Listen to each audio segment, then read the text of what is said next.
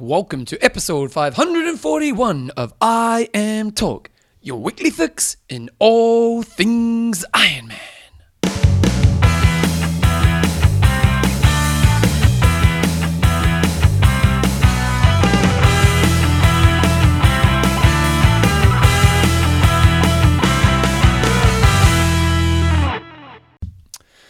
Righto team, welcome along to episode 541 of I Am Talk with Coach John Newsom and Bevan James Iles. How you going, mate? I'm good. I'm on time as always, and we're ready to go. Shockingly late. So first of all, he goes to me. I did the interview today. We got Matt Fitzgerald on. I'm pretty excited. It was a pretty good interview actually. But he said, can you do the interviews because I want to go to the swim club? And fair enough. Summertime. He's not studying. I'm work around. That's how you roll. And then he texted me, said, I might be 15 minutes late. So sweet. What time did you arrive? 8:40ish. 8:43. Hell, someone was watching. 23 seconds. Not that I was counting.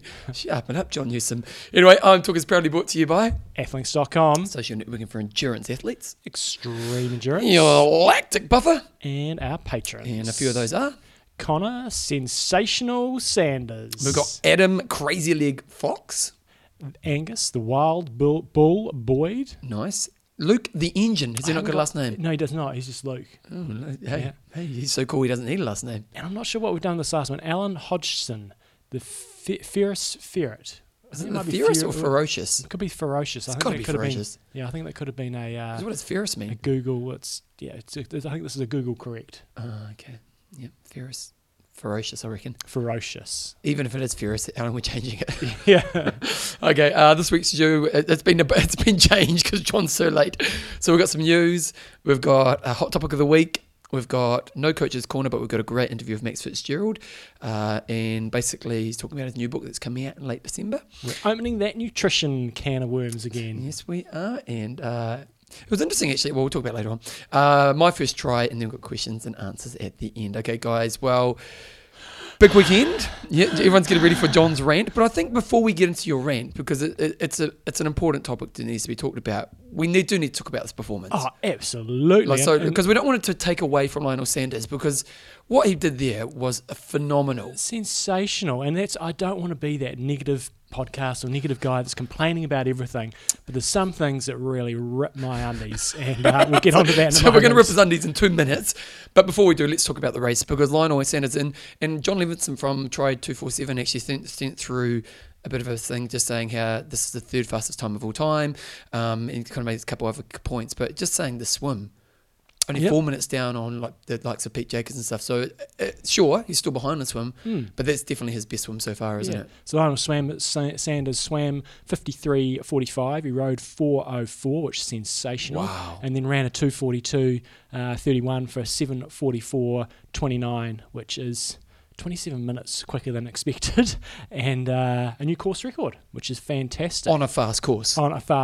But I will give this, I haven't actually seen, I had a couple of athletes racing, I haven't actually seen their files yet, but when I look back to last year, it's accurate. In terms, it's a 180k ride and it's a 42. Oh, as in distances? In terms of distances. And that's one of the gripes other people have about some of these courses. Hold the rant. I'm holding the rant, but I've got to give this, in recent times, the athletes that I coach that go into Ironman races, the accuracy seems to be improving a lot, and most courses seem to be pretty much bang on the money. So, but which is nowadays, great. GPS is a little bit out. It's not 100% accurate, but you should be pretty good nowadays. You should be pretty close. Yeah.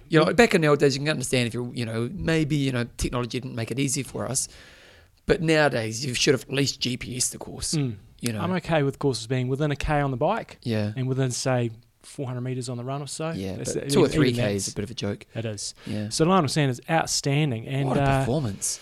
Yeah, you just got to take your hat off to the dude. And I guess the big question is, can he transfer this across to Kona? Because he didn't this year. He didn't have a great race in Kona, irrespective. But what we saw with his 70.3 races is comparable performances to this, where he was just decimating the fields. Yeah. But then he went to 70.3 Worlds and said he had a fantastic race, but because of the competitiveness of that field, he wasn't able to win because of the way the race panned out. So I'm just, going to be really excited to see if he can transfer this across to Kona. Well, another year swimming, if he can have a couple of minutes off of that swim, now that's a lot in a year, but he's making progress in the swim, isn't he? And he's still pretty new to this game. And he's an expert, isn't he? Look he's at that performance. And he's a solid unit, and that may he's not a big, like, he's quite broad, isn't he? A bit like us. And that could be one of his downfalls for Kona. It's more of an advantage to be a little bit smaller in the heat. But he's not tall. No, he's taller than me, but that's not saying much. We're not talking about short world here. So, no, that was a wicked performance. They had great conditions. I think I saw on the post that there was potentially a little bit of drizzle on the run. Sometimes it can get really windy out there as well. So I think they had the right conditions. But still, 7:44.29 is sensational. Also got to give big ups. Brett McMahon, I think it's his fourth time under 8. Fourth time under 8 hours, and he's only been in this game a couple of years. Yeah. So he ran a 2:40.17. So that was pretty wicked. So the athletes who have gone under sub 8 hours. So John Levinson sent through a couple interesting points. Yvonne is the most female under sub 9s. So she's now hit 12 sub 9s. Which is pretty phenomenal considering how long she's been around for. Absolutely. Because she was around in the early 2000s, wasn't she? So she's been at this game for a long time. And sure, we see some of these girls who have been around for a long time still do well in placings, so they might still get a top 10, and you kind of go, that's pretty good considering their age. Now, I don't know Yvonne's age, but actually still to be pulling off fast times when you've been in the game for this long is pretty impressive. But Brett McNahon he's got the fourth sub 8, which ties in with Macca, Marino, Sebastian as well. So they've all had 4 sub 8, so no one's hit 5 yet. So if he gets another sub 8, based on what we're seeing so far, he'll be the only guy to have hit 5 so far, although Sebastian probably will as well. So TJ Tolkson was in third place there, 8:02. David Police, 8:04. And Guilo Molinari in fifth. Pete Jacobs did finish. He was 18th. He swam 49, which is... about normal for him.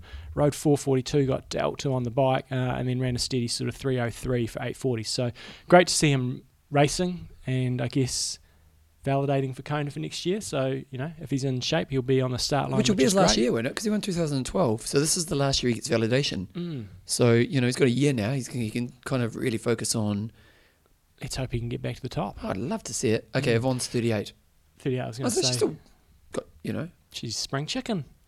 I've got to say, David Police is a guy who's improved a lot lately. So he's very involved in the Bahrain team, and I believe he was actually based in Bahrain. No, we haven't interviewed him. He was a big unit when we saw him in Kona from memory. He ran 2:45, and he seems to be steadily improving. So good on him. Got to say, Yvonne Van Berken's website is 1995. Look at that! Look at that down the bottom. Look at that. That's like. She got ripped off of her webmaster, I'll tell you. On the girls' side of things, Meredith Kessler had an awesome race. Swam 49, rode 4:44, and ran 3:09 for an 8:48.23, which in itself, even it's going to be about Lionel Sanders, but that's still a sensational time. Yeah. Yvonne Van Vlerken, she was 11 minutes down in the swim. She did claw it back on the bike. She rode 4:40, and I had thought that she might have clawed a bit back on the run. It kind of stayed about the same for the bulk of the run. She ran a 3:08 for an 8:51.27. Because you'd normally pick her to have the run over Meredith, wouldn't you? A little bit. Well, yeah, I would have expected them to both run a little bit quicker than that, closer to 3. Closer to 3. So maybe they just bite. But, Ironman's a funny sport, isn't it? Full on. And Melinda Elmore from Canada, great run, 3 hours and 52 minutes, also went sub 9 for an 8:57. Deanna Cave's name's in there. So she's she apparently she had a cold, so she wasn't on fire. But again, validated for Kona next year, so she's all good. And Angela Neath, who was right up there off the bike, she rode a 4:36, and I think she was second off the bike. I think I was watching a bit of the coverage, but she had a foot issue or something like that. So, look, fantastic racing and good conditions, and very very fast times. We also had another Ironman. How do you say this one, John? Fortaleza. Now, this was non-pro. Non-pro? A team won it? Oh, I didn't notice that. Yeah, a team won it. Holy smokes. I didn't realise they had teams. Did I miss that? I must have. They only had 651 athletes. Do we see this race disappearing? It's the second of the Brazilian races. Don't know. Yeah. Well, if we're looking at other races around the world, this race would not be on in the next couple of years. Yeah. And they've got teams. Maybe now, there was a 70.3 as well, was there? Probably. Yeah, we've done our research on this one, guys. It's not 70.3 week. It's Ironman week. Yeah, I didn't learn the name of our show. Jose Bellamino Souza Filho took it out in 9:12 from Felipe Deirel Silvestre in 9:18, and Gustavo Fleuro Soares in third in 9:20. Oh, 7 seconds in front of the next dude. Pretty close racing. On the girls' side of things, we had. Was there a 70.3? I didn't really look, John. Maria Porini from Uruguay took it out in 10:45. Paula Ponte in 10:49, and Livia Bustamante in 11:02. It doesn't look like it, although that's me doing one click. Okay. So turn your microphone. It's Okay. going away with. Debatable. I'm not sure. It's not obvious. They're just really talking about what's happening in Arizona, which makes sense. Okay, so that's that race happening. We'll be interested to see what happens. Do my rant, yeah. Sorry, back it up. That's the only reason people were listening this week. They're excited about the rant. Okay, Jumbo. I think I posted something on Facebook yesterday, and which Pete Colson sent through. Yeah, great. It's had 5,000 views so far. Oh, really? Yeah. It was brilliant. So, look, my rant is... Here we go. I've had a day to cool off. That's I the tell problem. you what. We need you to wake up in the morning, find out the news, and turn the mic on. I should. I was pretty fired up. So, I'm watching the Ironman coverage and see Lionel Sanders finish and thinking that's an awesome time. I was actually tracking it going, geez, he's going to go pretty close to being to 7:40 or something like that. And across the line, 7:44, and all you can see is his post starting to go up. World Ironman record time. And record the venting time. and the tension and the energy starts to build in John Newsom. The venting began. So I sent an email to Andrew Messick saying this is not acceptable. Did you really? I didn't, but I was very close to doing something like that. Because Bevan, look. I get the Bevan. That's my mum. Despite what people say, you're not a moron, okay? Just you're not a moron. Thanks a lot. Finally, I always thought I was. I'm not a moron. Well. And that's debatable as well from a lot of people. But this is Ironman treating us like we're complete morons. Yeah. And it pisses me off. Here we go. In politics and other sport, when you know that someone is just telling you complete bullshit, and they look you in the face, and they say it, and you're just going, how can you be seriously saying that? Yep. You know the sport, we know the sport, you're just full of it. And what pisses me off the most is Triathlete Magazine. You're out. You're gone to me. You're dead to him. Triathlete.com. I mean, it's fair enough for Ironman to be blowing their own bloody trumpet and saying how wonderful it is, which, again, not taking anything away from Lionel Sanders because he's awesome. Yeah, because we don't want. That's the thing. We don't want our attention to be on Lionel because, third best of all time, phenomenal. Yeah. And we can debate course distances or whatever. That's not what I'm concerned about, because if they say it was a world record, previous world record was Austria, and we know that was short as well. So you can't. That's just an irrelevant argument from my standpoint of view. It is a fact that it's not the fastest iron distance time of all time. And Mike Riley is just as guilty as Triathlete Magazine of saying, this is a world best time. And then they did the same thing at prize giving as well. It really infuriates me, Bevan. Well, in this triathlete, they do acknowledge previous other records. But what's the headline? Yeah, the headline is Lionel Sanders sets world Ironman world record. Hang your head in shame, Mike Triathlete Magazine. Hang your head in shame. So, but the headlines is what people click, isn't it? So it's it's clicking. But then you see other people posting on Facebook, hey, there was a new world record time. It's like I really want to reply to all these posts. You spent last night just going to every post on Facebook. God, it really pisses me off. So what should they say then? Course record time, fastest time in America, or whatever it is. We'll jump forward to the discussion of the week. Here we go.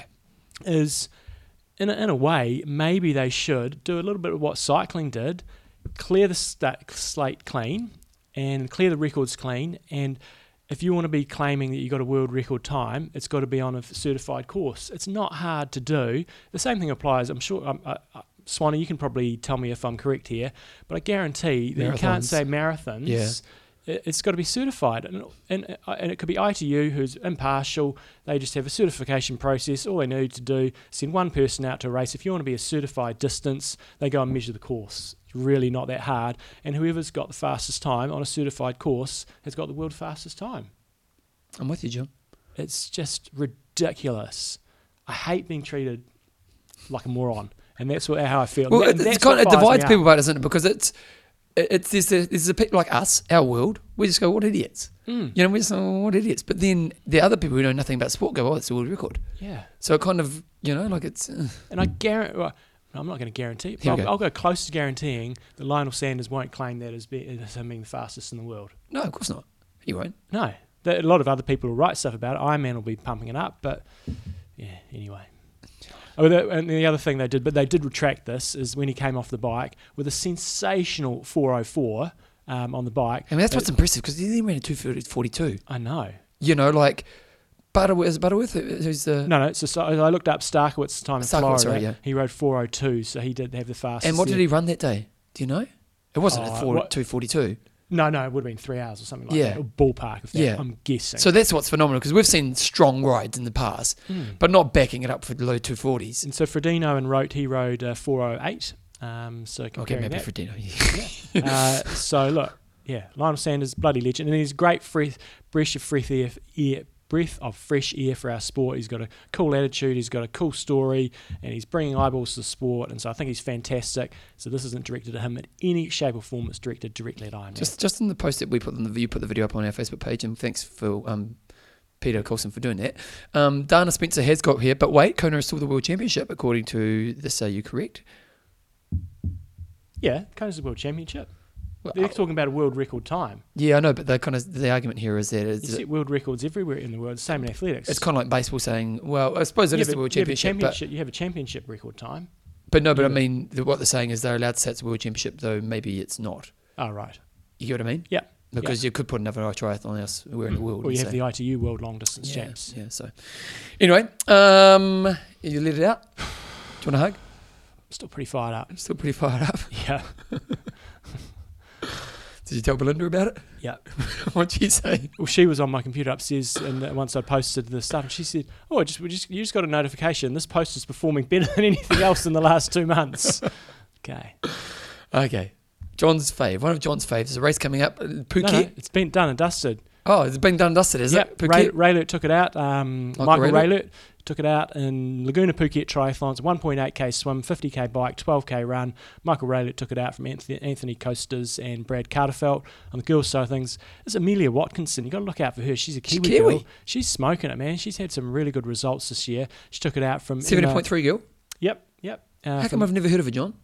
She's been doing the Asian races. Oh. So she was one of those ones that went over there on the Tanyapura... What's your cables, Bevan? You've done a poor setup. I gave you adequate time to set up. You gave me 40 minutes to set up. And my microphone keeps moving.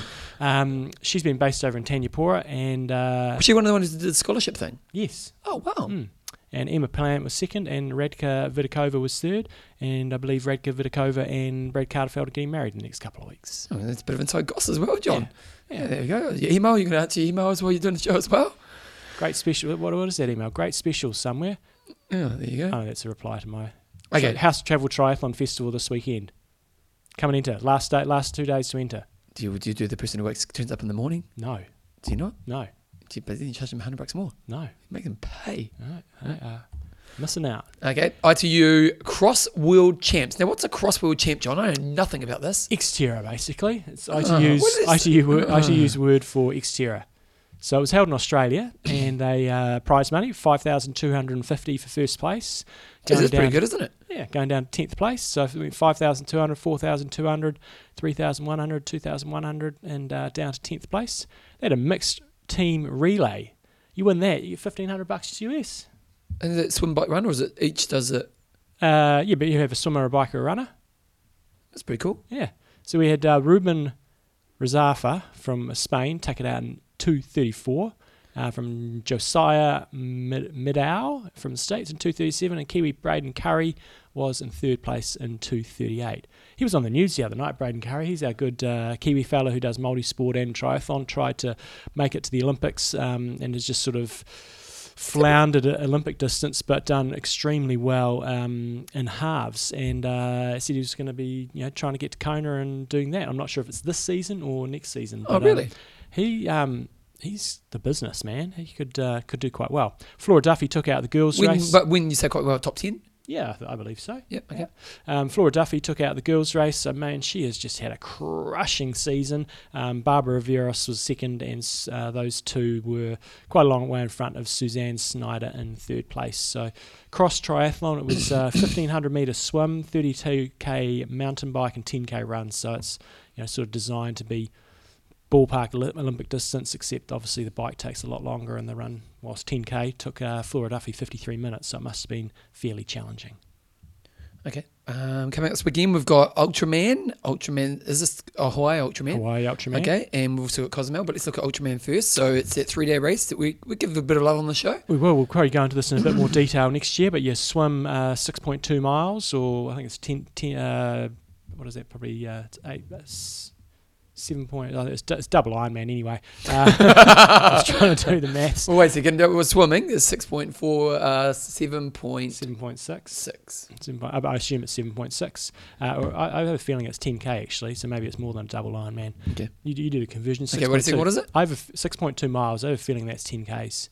Yeah, you will be right. Bike 261 miles. That's broken a little bit. So day one you do the swim, and then you do part of the bike. And the second day you do a gigantic big bike ride, and the third day you do a double marathon from Harvey back to Hawaii, which is completely insane. If you've been to Hawaii, your mind will boggle. If you haven't been to Hawaii, your mind should be boggling, because you basically start up at Harvey, you run gently. What was it, 6.2? 6.2. Okay. 10k? Times 1.7. And you run from Harvey, you're basically running the reverse Ironman course, and once you get onto the Queen K, Queen K, when you're riding along, it's got the undulations and it's really straight, but when you're running, you'd just be looking at the distance. It would just be never ending. Mind numbing. Yeah, that would be rough and hot. Okay, so it's 9.92, John. It's pretty close. That's not quite 10. Within the margin of error. You're happy with that? Yeah, okay. I got to say, this is the theme today. It's 1990s websites. Look at Ultraman's website. Yeah. Oh, God, team, sharpen up. Yeah. It's been around long enough to spend a few $100 on a website. Okay, so it's Ultraman coming up. We've also got Cozumel and Field. Let's have a look here. Last year we had Stefan Schmid take this out in 8:12 and Corrine Abraham in 9:06. It's a pretty good field here. Yeah, and I think that's a bit of a theme from the recent races. A lot of good athletes. There is a few asterisks in the girls, because these are people that have entered other races within a few weeks. So Torsten's sort of got some asterisks next to them. But Chris Lieferman. Does asterisk mean they're pulled out or unlikely to race? They entered, but they probably raced last weekend at somewhere, or they're racing Western Australia the weekend after, so they're hedging their bets. Frederick Van Leerd is seeded second, Michael Weiss, Matt Russell, Tim Don, Alexandro Di Giuseppe. So yeah, good quality field. Again, Bevan, you've been pointing out the last few weeks, there's going to be about 40 odd athletes. Yeah, Stephen Bayliss.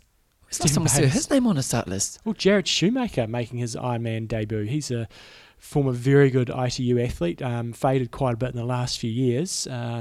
Suspect he'll have a good swim, good run. We'll just have to see what sort of biker he's like. Okay. On the girls' side, I think it's Corrine Abraham, Michelle Vestaby and Angela Nath. Angela Nath raced at the weekend. All of those three have got asterisks next to them. Camilla Peterson, Amanda Stevens, she's got an asterisk as well. So we'll just kind of see who rocks up. Got to say, just so Thorsten won't go mad at me, athletes with an asterisk next to them are also registered for another race within 8 days. Yes, which would mean either Arizona just been or Western Australia's next weekend. But, when we think about old Reef, she did 2 in 8 days. Exactly. So it doesn't mean they're not racing team. Okay, new Ironman distance happening in Australia. Looks pretty cool. Kangaroo Island Sufferfest Multisport Festival. That's a big name for a race. Yeah. Yeah. Tell me about it, John. Get that tattooed on your on your forehead. 24th to 26th of November. It's kind of, to me, it looks like a bit of a hits type race. So kind of got something for everybody. They've got an Olympic distance race. They've got a half Ironman race. They've got an enticer and they've got a kids race. They've got running events. They've got swimming events. They've got a frogman, so a swim run, and done in pairs over a 10k course. So these guys run a number of races in Australia. So you Aussies, check it out. 24th to 26th of November would be a great, if anything, what are the entry fees like? I can't see straight off here, but it would be, it's one of those things. A lot of these non-branded smaller races probably aren't going to be your A race for the season. Really good opportunity to go do a big solid training day. Yeah. If these races need to have one of their point of differences as being the affordability, and if you can go out there and have a fantastic catered training day, set yourself up for races later in the season. Now, being a Sufferfest, is it pretty epic? You tell me, Bevan. Oh, I don't know. You're on the website. You've had that extra 40 minutes to do prep. I'll go into. I actually got the website down. I got ahead of myself. Nemo Dory Brock has Brock. I think she's told us how to say it. I sent through an email just with some love for Ironman North Carolina. Yeah. So basically, it seems that you guys have skipped over covering Ironman North Carolina, which is held in October 22nd. This is a shame since it's the last time the race will be held. More news you haven't covered. Sorry, Nori. Sorry, Nemo. Bloody hell. As you may recall, WTC bought Beach to Battleship, aka B2B, last year and rebranded as Ironman North Carolina. B2B had been running since 2008, and with both the full and half iron distance races held on the same day. Ironman took over the event last year and kept that basic format for its inaugural event this year. Unfortunately, due to the impact of Hurricane Matthew to the local area, the bike course was shortened to 56 miles. With the change, while the change was understandable, the communication regarding this matter from Ironman was piss poor. The hurricane hit 2 weeks before the event, and anyone paying attention knew that there was going to be significant flooding and road damage on the bike course. But Ironman remained completely silent on the issue until Tuesday before the race, when they informed athletes by email that the course would be shortened to 50 miles for both the full and the half. And then on Thursday before the Saturday race, athletes were informed that the athlete briefing that the course was changed again and would be 56 miles. The race itself was cold, about 11 degrees Fahrenheit. Celsius. Cold. That is cold. And then 42 Fahrenheit. At the start, rising to around 17 or 64, depending on your thing. Windy with 11 to 20 mile gusts, up to 25 mile. The winner of the 73 managed to miss a turn buoy on the swim course and was DQ'd. Oh, that sucks because you don't know until you finish probably. Yeah, exactly. Oh, like it sucks anyway, but if you've won the race... And you've run a marathon as well. That was 73. About a week after the race, Ironman sent out an email and a full discount finishes with a discount code with $150 to 2017 Ironman race based in the US. Meanwhile, registration for Ironman North Carolina 2017 was simply listed as TBD, with lots of rumours starting circulated about the race move to a date in the spring or being cancelled. On November the 7th, Ironman announced that the full-distance Ironman race at Ironman North Carolina will be discontinued. They will only be holding a 70.3 event going forward, so chalk up another one for Ironman killing a great grassroots race. Side note, yes, both the full and half races filled to capacity this year. That's interesting then, isn't it? So there's news. I personally hope you... So it's interesting they've cancelled a race that was full. Yeah, very odd. Yeah. So the Beach to Battleship was a very much grassroots race. Now, we don't know. It's really easy to put the boot into Ironman here, but they may have saved the race. It may have folded otherwise, and I think that was the case. It was one of those races that kind of did okay, but... It was just a moderate size, but it's like if the event organisers run out of steam and they just wanted to get rid of it and hope it carried on. So I don't know the inside details of that, but it may be that Ironman saved the party, and I think that's potentially what they may have done in Vineman and places like that as well, is the race may have disappeared, but Ironman see an opportunity to keep the race going, and so I'm not going to put the boot in on that. In terms of the winners, we had Jennifer Clark, third place on the girls in 7 hours 15. So these girls swam 54, and then their bike times were 7:42, and then they obviously ran the marathon.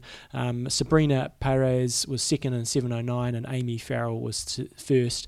Nearly a dojo domination. If she'd been able to bike a bit longer, I think it would have been 6:53, so 16 minutes in front. On the guys' side of things, and remember this is an age group only race, we had James Duff take it out in 6:08, 11-minute domination over Corey Donahue, and Jamie Yon in third in 6:22. So it is a shame that there's not another iron distance race there, but they're keeping the 70.3 going, which is great. And there's so many iron distance races out there now that, but it would be nice to keep a few of those grassroots ones. It's just odd because it's sold out.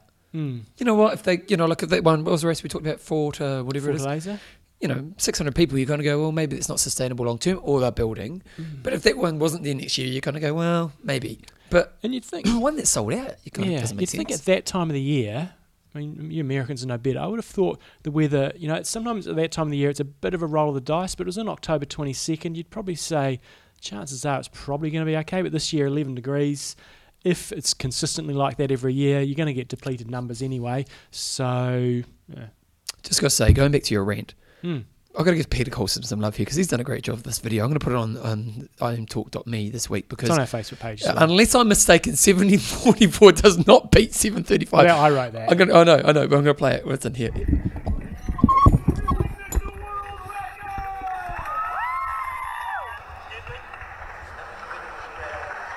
This is John McEnroe. Serious, man. You cannot be serious. Answer my question. It's great. The question, jerk.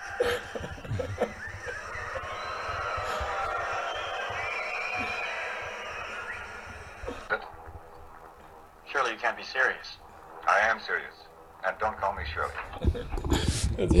McEnroe, I wish I was around on McEnroe's day. Like, I slightly remember him when I was younger, but it would have been great to watch a game of tennis where he went off like that, eh? Yeah. He just went off. And now he's a highly respected tennis commentator. Yeah, apparently he's brilliant. Yeah. Like, I don't actually watch tennis, so I don't know, but apparently he's a brilliant commentator. But he was just gold. You cannot be serious! Just about cracked 6,000 views on Facebook. So there you go. No, that's absolute gold. Peter Colson, you rock. Okay, John's sponsor. What do I got going here, Bevan? Athlinks.com. You're talking about Peter Mills. He's one up over you on Athlinks. I didn't get fired up on this one, but Peter Mills, new patron of the show, we'll get a nickname for him next week. Yeah. He sent me through his little blog there, and he was on Epic Camp, and he wrote in his little blog, Athlinks record 0-1 against John Newsom. Oh, okay. And it was at a particular race. It was Ironman UK 2004, I think it 2004. was. August 22nd, 2004. And when I quickly read it, I thought, he's got one up on me. No, come on. So I have to go and find the Spencer Smith results. And so I thought, what year was that? Because he didn't mention the year. And I thought, what year did I do that? And I was thinking through it, and then I just thought, hey, just go to Athlinks, and it's got everything there. And I don't have to go and find... Don't have to go and find the results. I did get 19th. What's interesting about that? Jay Newsom got 19th. Jay Newsom with an E got 20th. How about that? So there's a Jason Newsom with an E. I think we've talked about this race in the past, but it's still gold going back to it. So listen to these names. Xavier Lefloc. He was a very solid Frenchie. Was he? Mm-hmm. Craig Walton. Yeah, legendary Australian. He's the guy who does the Kiwi. Oh, no. No, that's Craig Watson. Oh, okay. Craig Walton was a demon swim biker and often held on the run. He didn't get a world title, but he won a lot of World Cup races. Okay, we've got Dirk Bockel. Dirk Bockel was in there. Yeah, we've got Aline Ala Johansson. He won Ironman New Zealand, the winner did the half that year. We've got Lothar Leder. Spencer Smith. Another name that I saw in there. Stephen Bayliss. We just mentioned how... Yeah. Was Matt Dixon, the coach. Oh, Matt Dixon. I assume it's the same Matt Dixon. And he was... is he Great British, is he? Yeah. He was 4 places behind me. We'll add there. You win the coach's race? Yeah. So who was the person who said they beat you? Peter Mills, but he didn't. I think he had 0-1, and I just quickly read it and thought, Peter Mills beating me. Peter Mills, he was on Epic Camp, 50-year-old dude, and had a great camp, really strong runner, really strong biker. Swimming, not his forte. Cool Sanders. in a big way, and I thought, surely... I mean, that was my comeback race, and I didn't race particularly well, but I think I would have taken Peter. What made you come back? Because you've been over in the UK for a bit. I wanted to do an Ironman, because I did Ironman South Africa in 2001, and just a bit of a piss poor effort, and sort of did it. And then I thought, we're coming back, and I was setting up a coaching business, so I thought I want to give Ironman a bit of a crack, and so I started training, and that was sort of just a kickstart into training. So did you must come back to New Zealand not long after this? Because you started coaching me around here. Yeah. No, so that would have been mid 2004, and we came back at the end of 2004. What I've got to give myself a little bit of love here. So I'd been out of the game for quite a while. 2001 you did Ironman South Africa. So was that your last race? I mean, I did a little bit after that, but nothing. So basically 3 years. 3 years, more or less. Probably 2 years really out of the game. And what did you do in that 2 years? Did you run? Did you do anything? Did a little bit of cross-country stuff, but more recreational stuff. Maybe exercising every second day. Look at that T2, Bevan. First race, but no, this was actually my second race back. Oh, you did it with Bevan James Eyles. First sequel. Yeah, first T2. sequel. Yep. Look at that. I was very proud of that. But T1 was pretty close to being fastest as well. I beat all the pros in front of me just about. Yeah. Spencer Smith took me down by 2 seconds. And Johan Johansson nearly put a minute into him. Weak. So there you go. It's all about the transitions. When you're in a bad day, look for the transitions. So Athlinks.com, I guess the point of this was I was able to go, don't have a clue what year that race was. Boom, Athlinks profile, find it straight away. Easy. Yeah, there you go, team. So you've got to look up on Athlinks. What's that about? What do you want to do there? I'll take a pause and I'll get this right up. Okay, I'm going to go to the toilet. So you do that. I've been for a pee. Been for a pee? Yep. Do you know your fridge is going to get raided again today? You want my chocolate? Yeah. Why is that? Because last week, if you recall from last week, that's why you're going out for your head. I had a can of Coke, and I raided Bevan's chocolate fridge. You discovered the secret drawer, didn't you? Because he didn't have any ice, and I've been struggling a little bit with my biking, just not quite. Have you found the remedy? Have you? Went out there and did 3 by 15 minutes, and it's the best bike ride I've had in months. There's something in my chocolate, John. Something in the chocolate. I haven't got the Coke today, but I am going to hit the chocolate. You think the chocolate's the key to you? So I need to buy 2 blocks a week now, do I? Yeah. Basically one for when you come around. Get the good stuff. Get the Lindt stuff. No, I don't like the Lindt. Oh, really? I reckon it's better. Well, that's high. It's got it's much higher carbs. You get the 90 to 95% Lindt. John, carbs is what you need. You're going to hear soon. Carbs is what you need. I'll pull out a study that John Ballard sent me last week, and that'll quality set carbs. Set the standards. What are the top people doing, John? What are the top people doing? We're going to go into that very soon. Last week's discussion. So we had a discussion around the whole idea of, is a sub 10 hour for a girl the equivalent of a sub 9 hour for a guy in racing? And best topic ever. Yeah, well, we got huge replies. I have to admit, when I read it, I actually thought it was better than the responses we got. Okay. We only got 8. Sometimes we get lots and sometimes we don't. So basically, you can go first, John. Chrissy McKinley, I'd say sub 9 for the guys equals sub 950-ish for the girls, but possibly bike course dependent. Okay, well, Andy, how's that one? Blasquez. We're also stinking competitive. Truth be told, all of these numbers are arbitrary. As if a 746 or a 759 are similar results, but a 759 and 801 are so far apart. I find it similar to over the top 50th anniversary is somehow more important than the 50th first. Well, this guy's going into detail.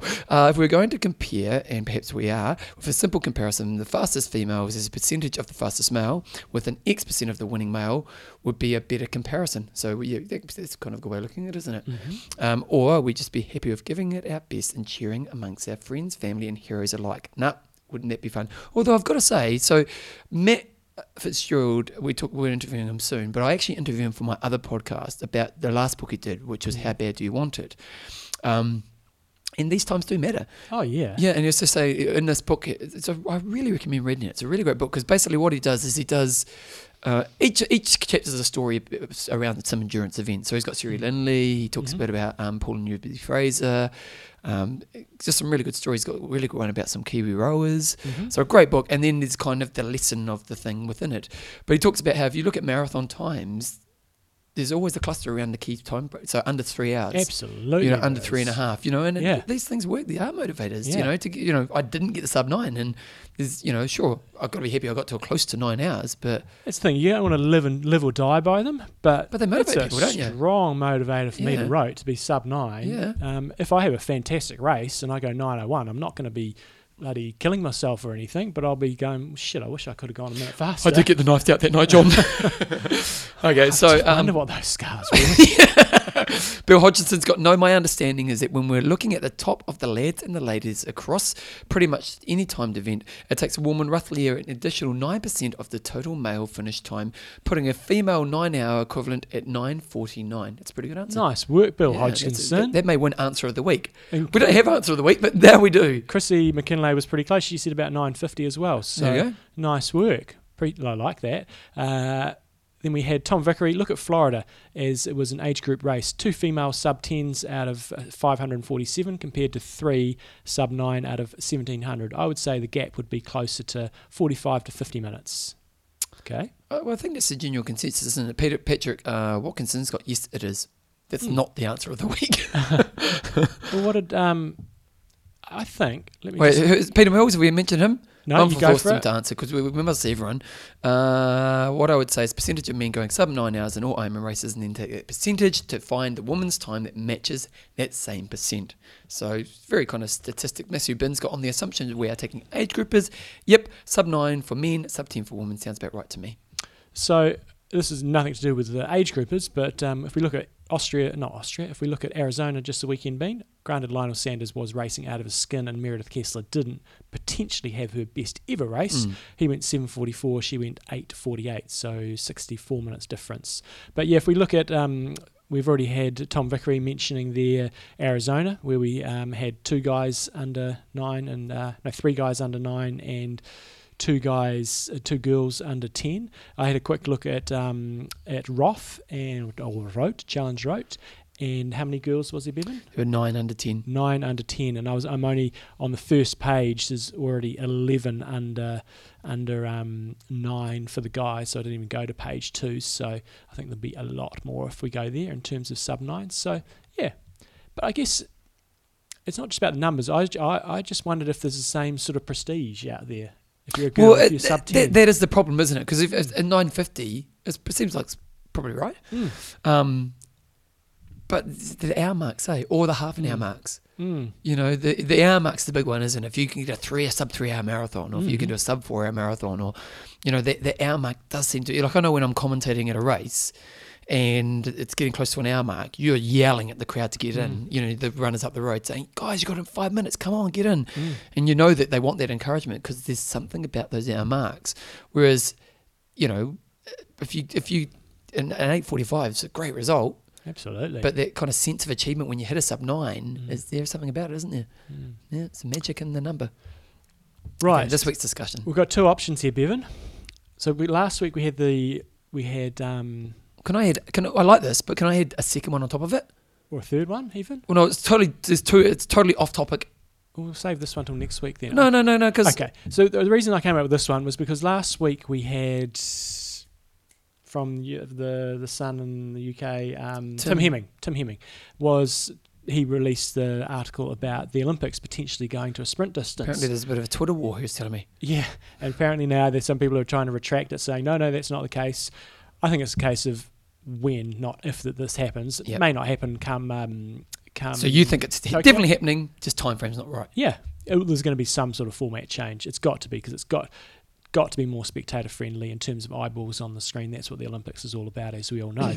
So what format would you like to see at the Olympics? Forget Ironman. Ironman's not going to make it. But in terms of the current format, you're only going to have those ITU standard athletes. What sort of format would you like to see there in terms of not just fulfilling your triathlon juices, but in terms of what's probably best for the sport, in terms of getting the best spectacle out of those athletes, so the most people are watching it and can hopefully, you know, draw the next generation into our sport. Imagine if they had, I know I'm going a bit ahead of myself, but team time trial with individual athletes. Team time trial with individual athletes. So you got the best 1500 metre swimmer in the world, right? The best 40k time trialist, and the best 10k runner. But time trialing is boring. But not time trial, but team race. Right. You get what I mean? Right, yeah. You know what I mean? Clash so of it's a Codes team type race. thing. Yeah, and you're shorter distance, so you maybe go 400 metre swim, so you get the best 400 metre swimmer. So we'd have, you know, New Zealand, for example, you might have, in the old days, you'd have Daniel Loader, and then you'd have Graham Miller, Sarah Elmer. Sarah Elmer or someone like that, and then you'd have Nick Willis doing the run if it was a short run. Or how cool would that be? That would be quite a fun sort of gimmicky thing to do. Yeah.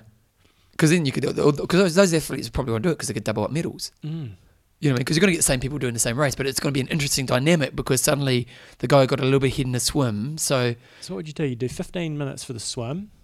You probably do low 50 on the bike, probably 50-ish on the bike. Yep. And then a 27-minute run or 26-minute run, something like that. But it's a different race as well, isn't it? Because you also, they're all very pretty close abilities. Now, it would be great. The swim would be very close. But you'd always want it shorter, wouldn't you? You want a shorter race. You want 425 or Yeah. But no, that'd be a cool concept. It'd be fun to see. See, the Olympics, listen to Bevan James always, that's what I'm saying. Okay, so the one I want to know is just what you're listening to right now, music-wise. Because Jumbo, I'm listening to Hamilton, the musical, which I'm sure you know because you're very culturally up to date. Linda and Jen went to that in New York. Oh, they did too? I absolutely loved it. Well, I've got to tell you, guys, listen to the soundtrack. It is mind-blowing. If you want to run like a rock star when you're running, listen to Hamilton because I've been drilling it and I've been running like a rock star. And but got to say, what are you listening to? If you are listening to music right now, and I'll share my other ones. I'm making this thing about when I run, half my time is new music. So the first half of the run's always discovery, and then the second half is familiar that's motivating, and it's a really good strategy. Or you run with nothing and just enjoy the sounds No, of the I believe, breeze. I fundamentally believe you train better if you use music. Okay. Guarantee it. Anyway, we've got an interview coming up, and I'm sure Matt Fitzgerald will agree with me because he's a wise man. So basically, he's got a book coming out at the end of the. You can't get it yet, but you can pre-order it if you go to Amazon.com, and it's called The Endurance Diet: The 5 Core Habits of the World's Greatest Athletes to Look, Feel, and Perform Better. And I'm going to talk to Matt for about 40 minutes, right about now. Okay, team, I'm pretty excited to have a name that pretty much I guarantee everybody on this audience knows. He's been probably one of the biggest influences in endurance sports for many years now. He's how many books have you written? If you count ones I've co-authored, collaborated with other people on, I actually don't know. It's in the upper 20s. Well, that's it's not even a question I like answering because the number is so ridiculously large. I fear that it gives people the impression that I don't put any effort into them and just they're all pulp, which I hope is not the case. But I love writing books, so I keep doing it. What can I say? Yeah, well, Matt Fitzgerald, thank you for coming on the show. What is your process for writing? Because you are quite prolific, and they tend to come out on a pretty consistent basis. Is it very much just a routine base, or do you how do you go about doing it? Yeah, well, it starts with just, having lots of ideas, just being a curious person who's very passionate about, the subject matter I write about, endurance sports. And so, I've always take right now, for example, there are 3 books I want to write. And in fact, am sort of working on in different stages right now, just because I'm excited about all of the ideas and I feel like the world needs this book. So that's crucial because if you have discipline and the ability to write but no ideas, you're not gonna generate many books. But also, I am very I approach, I guess, writing much in the way I approach endurance sports, which is just chipping away a little bit a day. It's just amazing how much progress you make. If you look at 4 months of training for an event, if by the end of that, not trying to do it all at once, on any given day.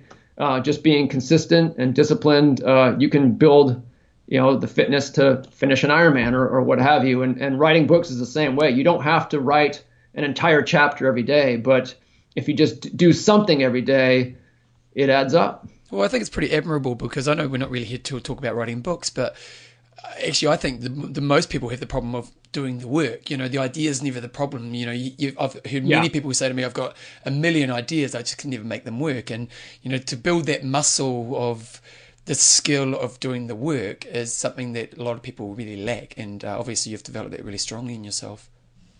Yeah, it's a hard job, filling empty pages, because we all have to do it, in school or whatever. And, even if that is your gift, it's still hard work. It's not easy. And there can be a love-hate, sort of like training, so it's you don't always want to do that workout. Yeah. But, the rewards definitely, if it is your thing, which it is mine, the reward, it's all worthwhile in the end. So your latest book's called The Endurance Diet: Discover the 5 Core Habits of the World's Greatest Athletes to Look, Feel, and Perform Better. What was the idea? You say, I kind of get these ideas in my head. I know you've done other books on nutrition in the past. What was the seed that got planted in your head around this book? Yeah, so, as a sports nutritionist and someone who writes about, nutrition for endurance, and also helps athletes with their nutrition and diet, one thing, this pattern that I've noticed, for years now, which just struck me as really sort of odd, is that as a group, professional endurance athletes, true elite athletes, tend to kind of eat a certain way. And then competitive recreational athletes eat a completely different way. Oh, wow. And it's just, it's so, or in a number of different ways. So if, the shortest description of the typical elite endurance athlete's diet is a high quality version of a culturally normal diet. So if I've spent a lot of time studying the diets of a lot of elite endurance athletes, and at first blush, you don't notice anything. It's just I traveled all over the world to research this book. So if I'm eating with Kenyan runners, they're eating Kenyan food. When I'm eating with Canadian cross country skiers, it looks recognizably Canadian. But you take a closer look and it's like, oh, all the grains are whole grains, and it's water, or one glass of wine versus a soft drink, that they're washing it down with. So, but then the problem I deal with all the time in trying to help competitive recreational endurance athletes is they all go for these fad diets. So, it can be like, eliminating this, eliminating that, or, doing all these things that are, extreme in one direction or another that the world's best athletes just aren't doing, or they're just eating what in this country would be, the standard American diet, which is, culturally normal, but not high quality. So, fast food, burgers and all that. And sometimes it's both. So people will think, oh, I need to fix my diet, and they'll do something extreme and it's unsustainable. And then they'll, pinball back to, a low quality American diet. So there's this weird dichotomy where you think, like, why doesn't everyone just do what works for the most successful athletes? And part of what muddies the waters for me is that so much of the nutrition advice, when you have, if you have other, endurance diet gurus peddling a shtick to endurance athletes, they'll sell it with science, right? It's always science. Like, oh, well, this, because of this little biochemical story we can tell, like, this is the way everyone should eat. And it's something extreme that doesn't work for many people. And so I really got tired of, science being used to peddle extreme diets to endurance athletes that ultimately just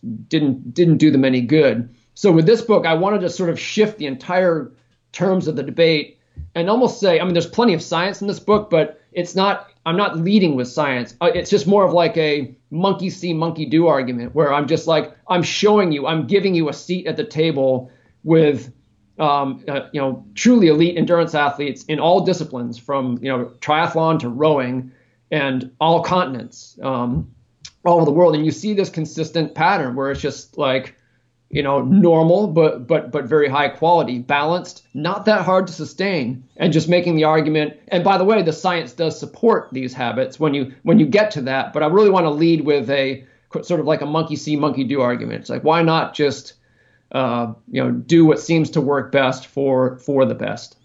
So ultimately, you're saying that the top athletes, it's actually not that.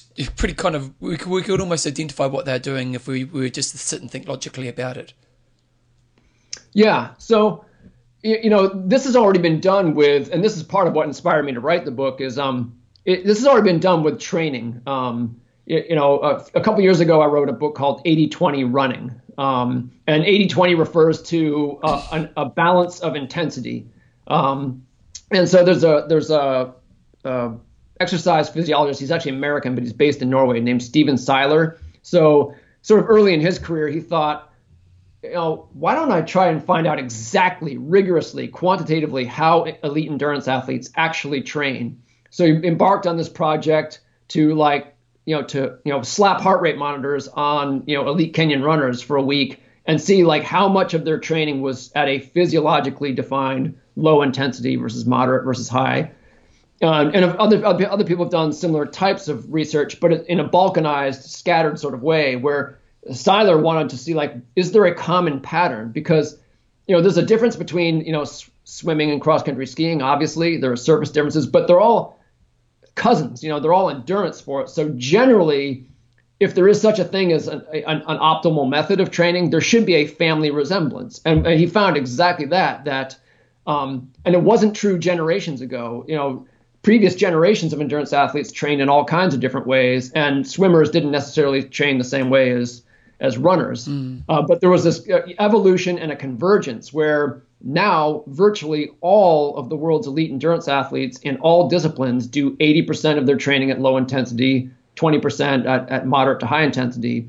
In biology, they refer to this phenomenon as convergent evolution. And it's pretty much the most powerful real world evidence you can come up with that nature has an optimal solution to the problem. So you don't really need science to get there. And in fact, you can't really necessarily deduce optimal solutions to complex real world problems. You just have to run the experiment in nature, and it's just kind of trial and error. which is no good if you're, Johnny Weissmuller, the best swimmer from the 1920s, which is just too early for these methods to have been discovered. So, but for us, it's an advantage because that problem has basically been solved. So basically, I wanted to do the same thing with diet that Steven Seiler had done. I don't have a PhD in exercise science, so my process wasn't as rigorous as his, but I wanted to see, are there core patterns there? Because, diet obviously matters to performance just as much as training does. So if there is a true optimal, if there is something that works better than other alternatives,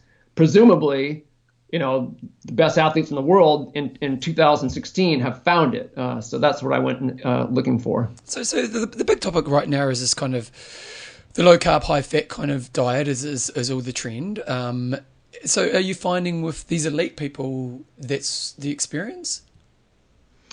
Yeah, I didn't find any athletes outside of ultra running, which is a bit of an outlier. But outside of ultra running, I didn't find any athlete who is on such a diet, as their base diet. I did find, especially in cycling, some athletes will do a brief period of low, like a very, in the off season typically, or pre-base season, maybe a short phase of low carbohydrate eating, and also, selected carbohydrate restriction around certain key workouts.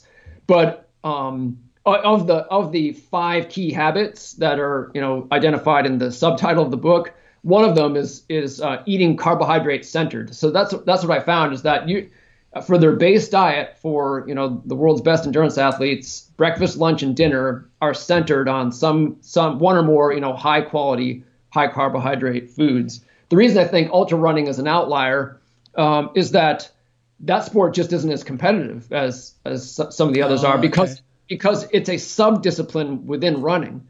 So it's actually think about it, like if you're a male marathoner and you can run a 2:09 marathon, you're going to run marathons. You're not going to run ultra marathons. Now, so if you look at elite level. A couple of weeks ago, I won an ultra marathon. That's quick. I'm not an elite athlete. Yeah. So this is offensive for some people when I make this point, but it's just a cold hard reality. It's that ultra running is getting more and more competitive, but just wait, when the money, and it's getting more competitive in part because there's more money there, but when there's real money there, the Kenyans are going to come calling. And their diet is 78% carbohydrate, and that's not going to change. And when the Kenyans start competing in the world's biggest ultra marathons, they're going to win them, and they're going to win them on a high carb diet. So your thoughts on the high carb diet then, on the low carb diet? Yeah, so I think it's largely cultural in nature. A few years ago I wrote a book called Diet Cults, which it's really about the phenomenon of how irrational people are about food and diet, and how the decisions we make to eat a certain way are largely about identity. It's like group belonging, and even sort of it's a moral compass for a lot of people. You find a lot of the, again, I'm just digging deeper and deeper on this topic. Well, no, because it's interesting, isn't it? Because like you write about kind of movement and you write about diet, and I imagine when you write about movement, you probably don't get much kind of pushback. But I imagine when you write about diet, because it is, like I interviewed a guy who did the book, The Gluten Lie, which was a very good book, because he was basically a religious studies guy, and he was looking at how religions build kind of followings, and then he transferred that into what's happening in dietary kind of stuff. And it was really interesting talking to him, because he was saying how just the amount of kind of anger you get at yourself because you're going to put this out there. And I imagine for you probably experience a bit of that, the fact that you're kind of saying, well, maybe this isn't the way, or it's more of a cultural thing.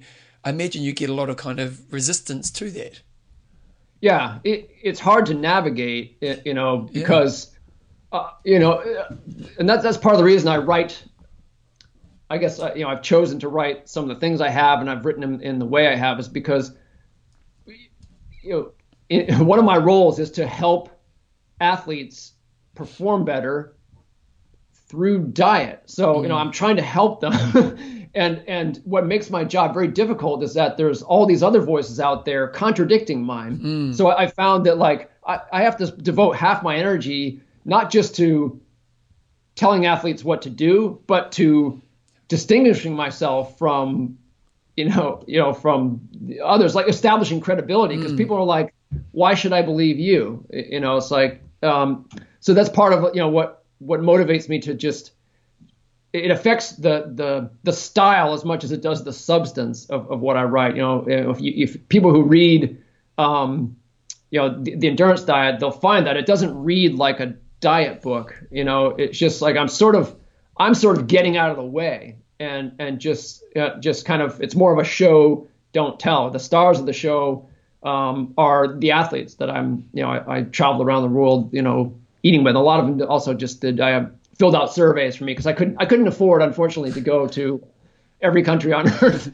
So I collected a lot of information remotely, but it's just sort of like a different approach, in order to overcome that problem where, people are so, they're biased, really, and we all are to some degree, but you can at least try to account for your biases and overcome them in that way. And so, yeah, that's part of the reason, I did this book and have done others in the way I have. So, so you're saying that there's this kind of contrast between what we're seeing with the elite people and actually it's not that complicated and it might be really simple if we kind of simplify things. But at the same time, the age grouper is, or the non-professional elite athlete is kind of always, it's a completely different thing. So why do you think that happens? Yeah, I think I know exactly why it happens. And the way I explain it in the book is that I give an example. And the example I use is, and she's very, very typical. Her name is Molly Huddle. She's America's best female distance runner now. She set an American record for 10,000 meters in the Olympics in Rio. So she grew up, as she told me, just sort of on a standard American diet, just a lot of, breakfast cereal with sugar and white bread on sandwiches. And it was okay, but like it left something to be desired. And, that's normal. So she just happened to be born with rare genes that set her up to have, the potential to be a great distance runner. So what happens when, if you have that level of talent, and I don't care what country you live in or which specific endurance discipline, catches your fancy, when you start competing, you win. Because you're way more talented. It doesn't matter if mom's cooking leaves something to be desired nutritionally. It doesn't matter at that point. And the same thing happens all the way through high school, usually all the way through college. And sure enough, Molly Huddle, and her diet got even worse in college when, like a lot of college students, she'd be having breakfast cereal for dinner. Because you're poor. Poor and lazy. Right. Yeah, exactly. And young. So this is all very typical. She just is, thanks to her talent and her work ethic, she continues to win all the way through the end of college. Then she turns professional. She joins a team based in Providence, Rhode Island, and she starts getting her butt kicked for the first time in her life. And she's like, well, I don't like this. What's happening? Not just in races, but her training partners. She was with a team of other athletes who were kicking her butt. So she did the natural thing is she looked around at what they were doing that she wasn't. She knew she had the talent. It's like, what are they doing that I'm not doing? Well, it wasn't training because they all had the same coach. What she noticed was that they were eating differently than her. Part of it, actually, in Molly's case, yes, her diet quality was low, so she wasn't eating a lot of vegetables, but she also wasn't eating enough. She noticed that like these little women, 110 pounders were just packing away like very substantive meals. So what she did not do is go to a bookstore and buy a diet book and say, okay, I'm going to go on this diet. She actually changed her own diet in the fewest possible ways in order to make it more like the diets of the people who were beating her. So it was not starting over, just throwing out everything that was familiar to her, throwing out everything she liked. It wasn't that at all. She's just like, okay, what's the least I need to do in order to make this disadvantage go away? And, she went from getting her butt kicked to winning. She's won like 13 or 16 national championship titles now. So, it works. So that's how it happens. If you are in the pipeline that elite athletes come up through, that's how it happens. But think about like someone who starts running as an adult or gets into triathlon as an adult. They don't have all that background. So what they do is they might be 20 pounds overweight. So it's very easy to come to someone like that and say, well, the reason you're not a better triathlete is because you eat meat. Mm. And how are they going to know that's not true? So they just don't. They have recreational endurance athletes have a completely different background and experiences and milieu. They're not surrounded by elite athletes with setting an example of a perfectly easy and sensible way to eat for performance. So it's just we sort of live in different worlds, the elites and the rest of us. And I think it really does account for why the elites they just pass it down. It's just this lore for not diet and training. It's just like, here's what works. We know it. Yeah. So I can look beside me if I'm elite, and I can just kind of do what's beside me. Whereas if I'm not elite, I'm kind of looking anywhere, and whatever seems most appealing that's going to give me the quickest answer is what I'm going to jump on. Right. Yeah. Yeah. What about race day fueling then for those elite athletes? Do you go into that detail in this book? Is it, what I'm going to do on race day? Is it different between the elite people and your typical age grouper? Yes. So, I mean, the book is pretty squarely focused on everyday general diet. Yeah. Breakfast, lunch, and dinner. I do, I do get into. There's one chapter where I get into some of the fine tuning, because what I found is that for most elite endurance athletes, it's interesting. They don't spend all day worrying about food. Well, no, because this is my thing right now. Because I eat a standard diet. I've never done any diets. And I'm not a nutritionist, so I always think just because I do this doesn't mean it's the answer. But I always maintain a lean body weight. I never put on weight. I don't worry. But one of the things I have, and I eat healthy food and not too much. Really, that's about it. But I also have a bit of crap. Like a bit of chocolate, so I have some chocolate and so on. But one thing I've made a rule is never think about what I've eaten after I've eaten, because my energy is much better to go on empowering my life. And yes. I remember when paleo came out, I thought I'm going to try it because I thought, and I did a week of it, and I found I was thinking about what I was eating all the time, and I just thought to myself, A, I don't need to worry about this because I'm healthy, but B, what a waste of my life thinking about my food all the time.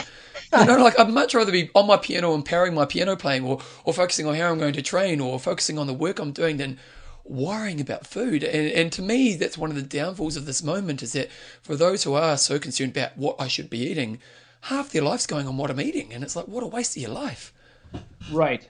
Yeah. So we've gone a little sideways from your original question, but I'm glad for it, because I will say when I started writing this book, I already sort of knew the answer to the question I was asking because of previous experience. I knew there was a there. But the most surprising thing I did discover in the process of doing all the research, and it was a monumental research effort, was the psychological side of it. What I found was it's not just that there are common patterns, dietary patterns shared by athletes at this level, but there's also a common psychology, which is just that. It's just habits. It's just they all like the way they eat. They're not wrestling with it. It's just, this is what I have for lunch and I like it.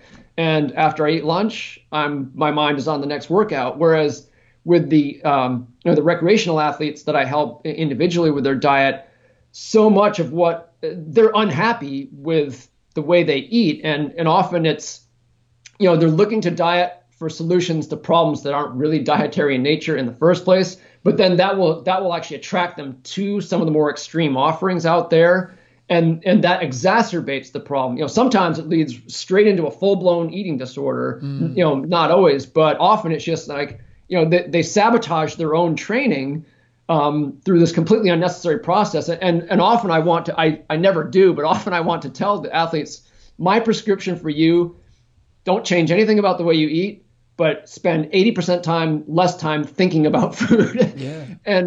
And I say that only half in jest, because I've never encountered anyone who was unhappy with their diet and was able to sustain a healthy diet over a long period of time. You absolutely have to have both, and very often you'll get the most benefit from focusing on just being a happy eater first.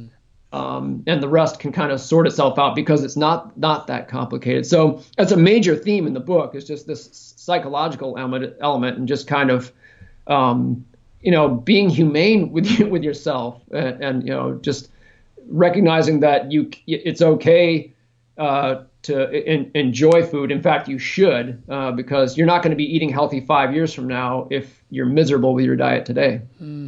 So let's go, because I love the discussion, but let's go back to the race day. So race day, what's the plan kind of there? Or what's the difference maybe? So that there's an example of where it's this, the point I was just making almost gets turned on its head, where elite athletes, again, their livelihood is on the line when they race. So they typically are meticulous with their race day fueling. They look to the science. They're often guided directly by scientists or by coaches who are informed by them.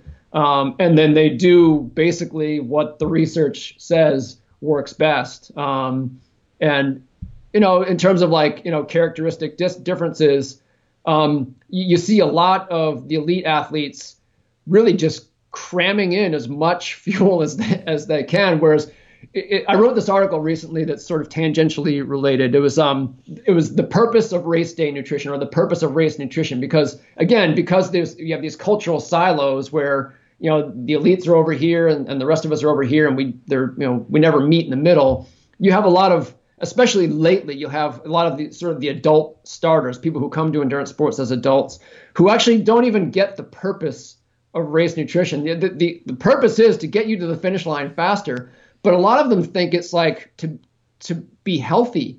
It's like, no, okay.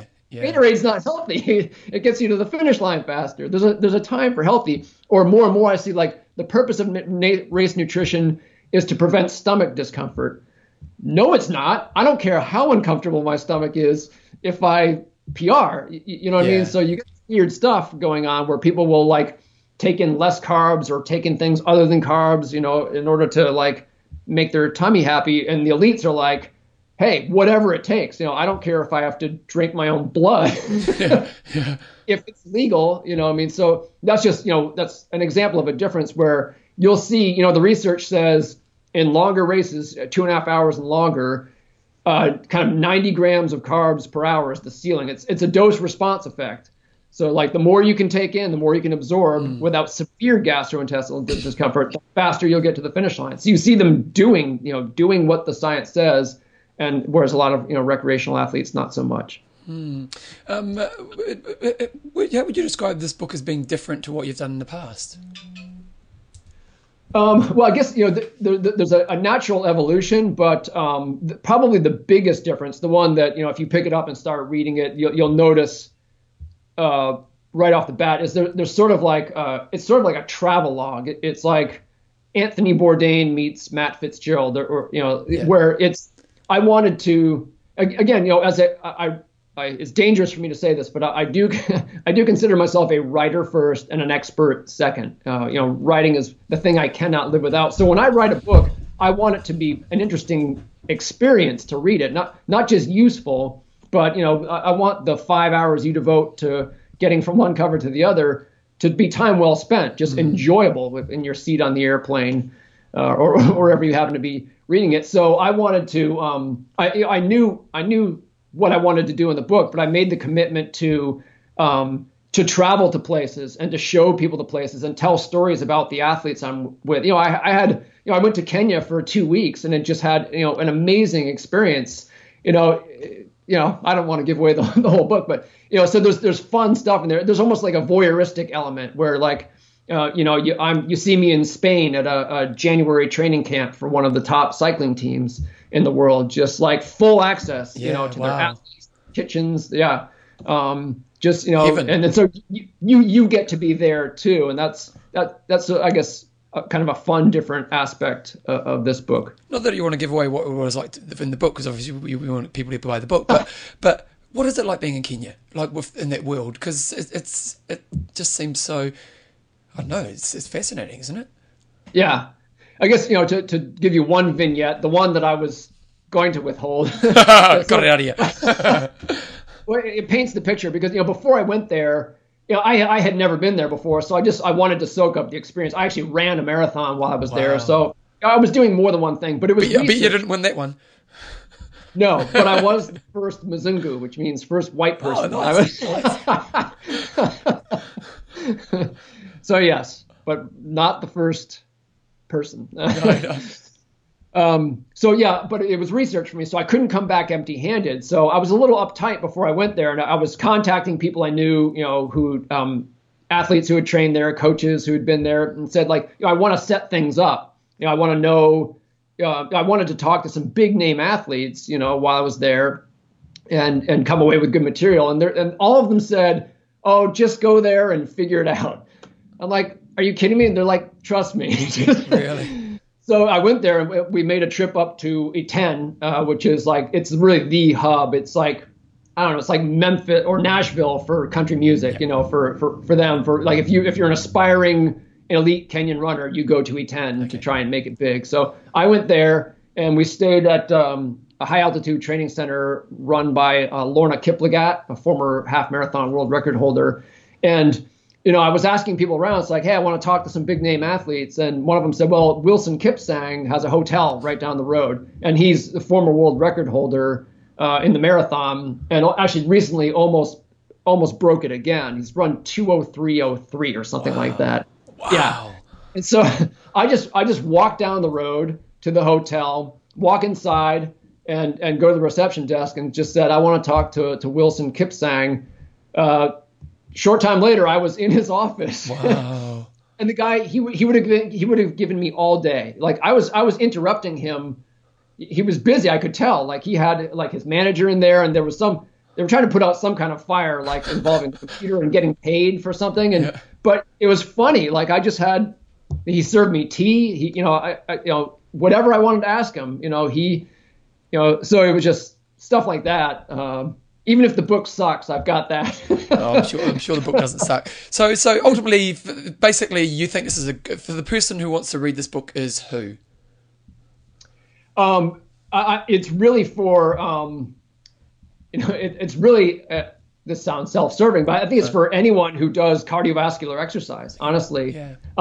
A question you haven't asked me that when I present this concept to people that a lot of people do ask, and perhaps it was on your list, is, well, okay, I understand that elite endurance athletes eat a certain way, but they're made out of space materials. Okay. Like they're not even human in the way I am. So how could that possibly apply to me? And there's a very good answer to that. I mean, it's a multi-part answer. One is they're not as different as you think. Geneticists have identified a lot of the genes that make elite athletes different from us, and it's not that many. And it's not the same for all of them. So we tend to lump them all together. Well, there's as much diversity, genetic diversity among elite endurance athletes as there is in the rest of the world.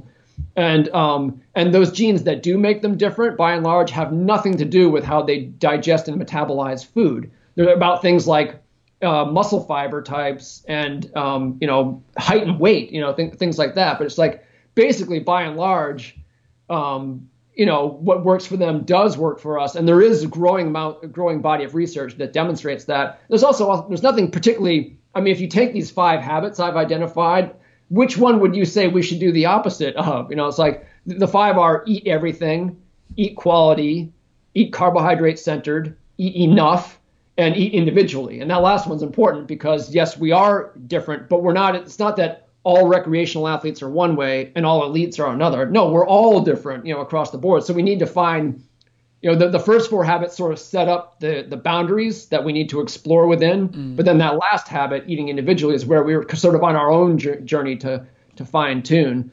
So basically what my argument is that not only do the elites eat a certain way, which all the evidence suggests is optimal for them, but that anyone who engages in vigorous cardiovascular exercise is basically a part of that family, and what works for them will work for us, given, the individuality factor. Well, I'm really excited to get the book. The book doesn't actually come out till late December, does it? Yeah, it's the perfect Christmas gift for the. It's got here. It comes out 27th. Does it come out before that? When does it actually? Yeah, usually it's available. Like publishing dates used to mean something. Yeah. When we all bought our books from bookstores. now it's sort of a moving target. Usually the book is available a little bit before that date. I suppose one thing to say to people, because, like, I'm sure, as you said, eat carbohydrate is one of the key messages here, that, those people who are kind of attached to a certain way of thinking are kind of instantly rejecting it. And I think ultimately we've got to go into these things with an open mind, don't we? Yeah. Yeah. I mean, on the to dig a little bit deeper on the carbohydrate, carbohydrate, when I deal with athletes, well, two things. One is if I were to identify a single problem that athletes come to me more often with than any other, it's having their training sabotaged by a low carbohydrate diet. Okay. So the people who swear by a low carb diet are very loud about it. Yeah. But for every one of those, there's like 20 people who crash and burn on those diets. And I kind of have to pick up the pieces often. It just doesn't work for a lot of people. Also, I'll say that insofar as carbs don't work for a lot of people, or they think they don't work, they're blaming low quality carb. They're blaming all carbs for low quality carbs. So what I do with athletes is I just often if you go in a low carb diet, you'll say, well, in as much as this was successful, it's because carbs are bad. But really, all the credit should go to you stop drinking Coke and eating Hostess Ding Dongs. Yeah. And it's like if you only do high quality carbs, you get the best of both worlds, because the carbs are rocket fuel for endurance, and the high quality foods, again, the research is there, good for health, good for performance. Your fruit, your dairy, your whole grains. So that puts a little more meat on that bone, to mix metaphors. Yeah, nice. Well, thanks for coming on the show, Matt. And next time you've got a book out, we'd love to get you back on again, because you're doing great work and you've got a great body of work. And I imagine in 2 years from now you have 50 books out. So that's how you seem to roll. Yep, I'm working my way toward it. Awesome, mate. Thanks for your time. Thank you, John. We are back. It's low carb, high fat's the way to go. Now, a recent study that maybe I'll do this next week. You don't want to contradict him. Not going to. Oh, no, I haven't, because I haven't heard what he said. So no, I won't. I think it's a very interesting approach, what he's talking about. And it was interesting because I'm a little bit different to you when it comes to dietary stuff, and I kind of just have this kind of just eat what you want thing. So I'm not so committed to one way of thinking. So I probably would have been a different interview if you had interviewed him.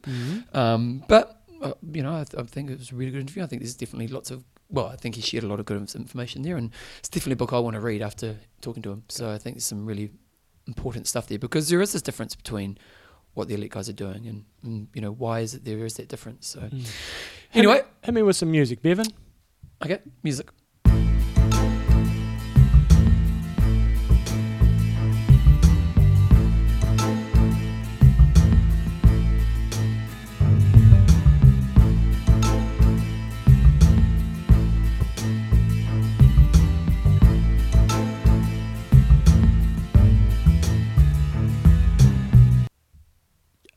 My first try. We've got this new device team, and it's a bit silly. Got a double press. It's really great. It's obvious. Hopefully you've noticed the sound quality, and it actually makes it pretty easy for me to do my job behind the scenes. But what it does is you wear earphones to know when it's working, but then you have to push record again, and it does. I need to. God knows how I'm going to remember in front of you. Yeah, maybe I do. Maybe I need to sit it there so that I can literally see. Anyway, Murray the Maholi Hamer Lapworth, he's a bit of a madman. He started doing triathlon back in 1990, John. I know this. Why? Because I've read this already. So basically, having been running lunchtimes at Auckland Domain with fat executives for weight management, he watched Ironman New Zealand in St Heliers in 1990. He thinks it was 1990.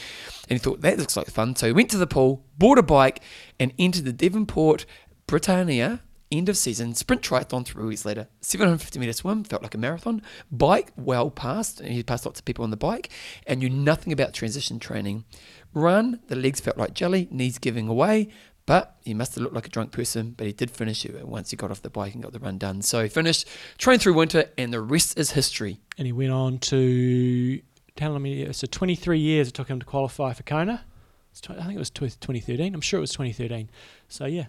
Went over to Kona to celebrate his 50th at the 70.3 camp, my Kona camp, and we still have spaces for the Kona camp. You want to get yourself a nice Christmas present, come over to Kona end of next May. Awesome camp, and you get to do the 70.3. Speaking of Andrew the other day, Andrew and Kim. Yep, they're coming. Yeah, they're coming. He said because he's getting back into sport now. He's been he's a young kid, so he's had to pull away for a couple of years and getting back into it. Did the Queenstown, I think he did the marathon or the half. Yeah.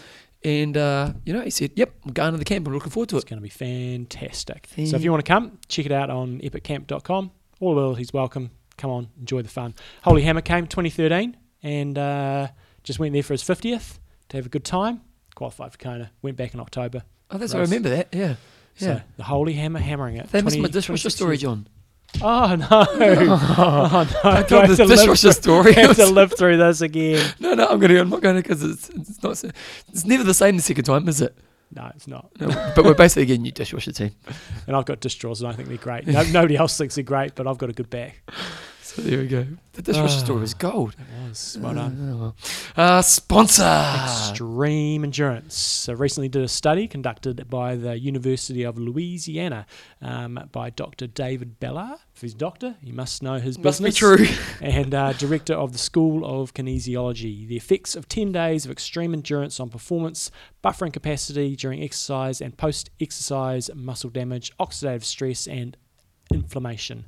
So the results that came out, they had a 26% decrease in lactic acid, 39% reduction in oxidative stress, 6-time reduction in muscle damage and soreness. So if you guys are getting ready for starting to build up your running base for maybe a spring marathon, go through your winter training, fantastic for looking after your legs as you're going through your running races. We often get the worst cases of DOMS, and for you guys in New Zealand or Australia who might be building up for a variety of summer races, get on it and save yourself some pain and make sure you can get back into your training a little bit quicker and also give yourself a boost on race day. So check it out, xendurance.com. Use the promo code IMTalk10 to get yourself a discount. Kiwis and Aussies, you can get it through me at coachjohnnewsom.com. Good times. xendurance.com. John, questions and answers. Okay, good old Greg McDermott has ridden around Australia. Just got to give him a quick plug because there's a bloody big effort.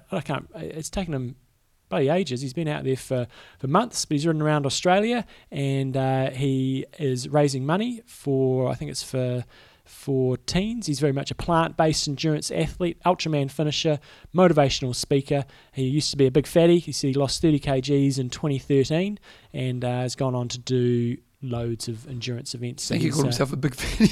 Well, if you've lost 30 kgs in 1 year, I'd say he's looking like a lean, mean machine now. And if he's done Ultraman and ridden around bloody Australia, good on him. Said I could have lost it a bit of weight.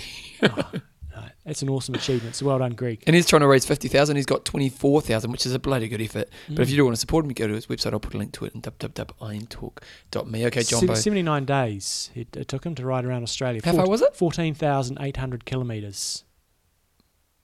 So let's do the calculator here. What is it? It's 79 days. He was riding some big days. I had a quick look, and one day how far was the distance? He did 14,800. He was doing sort of the days that I looked. He was doing 200 k's. He had a tailwind. Divided by 70. 79. Okay, what do you reckon the average is?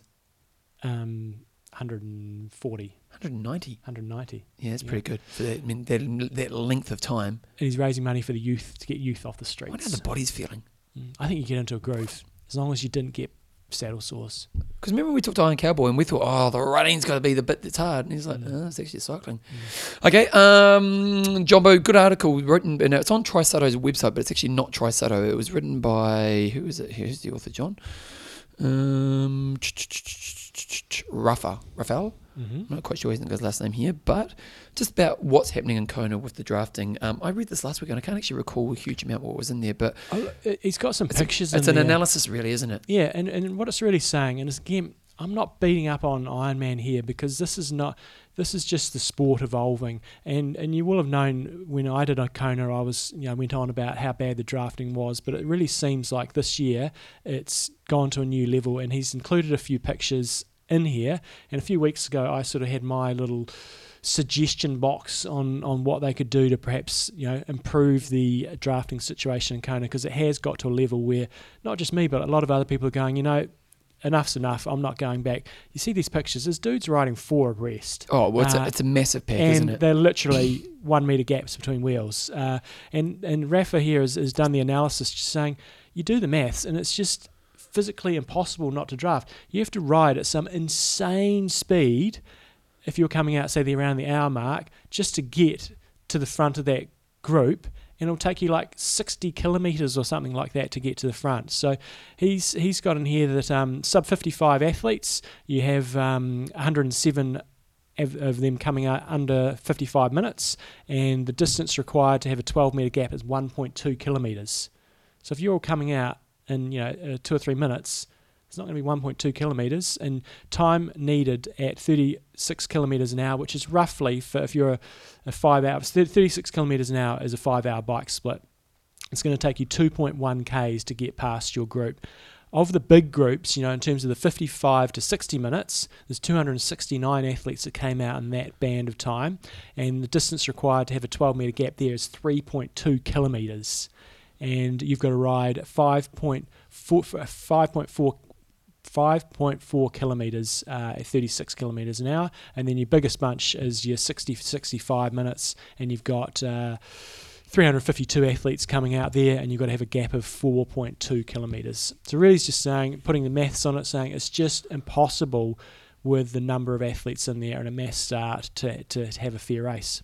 And it's a great piece, and it's a lot of thought, and he's written a really good piece. And in conclusion, he's got, this year for the first time, I started asking myself the question I thought I would never ask: do I need to race Kona again? And I think this guy's done Kona a lot, not just once or twice. Is Kona a championship course, or maybe there are other locations where the race would be more fair? The answer to these questions is still yes. I love Kona, and I'd love to come back here again, but I think it's a magical location. However, I would not like to come back next year and be forced to ride in a pack and be called a cheat without morals. And that was kind of one of the themes of the piece as well, is that people, you dirty cheat and all that kind of stuff, but it's unfair because I'm stuck. It's not that I'm cheating. There's nothing I can do. And so really great piece. And so I'll put a link to that in www.IamTalk.me, and you can go deeper into that. Oh, Gary Fegan backed up. He listened to my Kona plan, and like most common mistake is sending pros off first. So the plan, John, a few weeks ago, John said, I've had enough. I'm going to keep on rabbiting on about this. And so basically he's saying there needs to be a better way to start Kona, and he came up with this theory, and there was I'm sure he put hours of work into it, but there was some chinks in the armour. And well, he's saying that reducing the cutoffs quite significantly. Most people in Kona are fast enough to have quick cutoffs. You take out of that the older people. But what do you do? If you have cutoffs, you just pull people off the course all day. Well, most people are done and dusted, Anyway, we'll carry on with Gary's suggestion. He says first wave is a 17-hour cutoff, and they'll start at 7, and then you have the older athletes, the over 60s, and their cutoff is 16:45, and then you just keep going down. So it's more of an age-based thing. So the oldest go first, and then there's sort of 15-minute gaps between all the waves, and then so by the time you get to 9:45, that will be the 30 to 35 athletes, and they've got 14 hours and 15 minutes to complete it. So most of your 30 to 35s, if they've qualified, even if they haven't qualified, are going to do that. When I was at the finish line at that 16-hour mark, it was mostly older athletes, not legacy athletes, but older athletes or lottery athletes that were coming in. Is lottery still... there's just a lot less lottery now, isn't there? Oh, there was that thing last year, wasn't there? Yeah. So I can't remember what's happened with the lottery. Yeah. If anybody knows what's happened to the lottery, let us know. And then the pros would go, female pros would go at 11 o'clock, and the male pros would go at 11:30. In principle, I totally get what he's trying to achieve here by having shorter cut-off times and all that sort of stuff.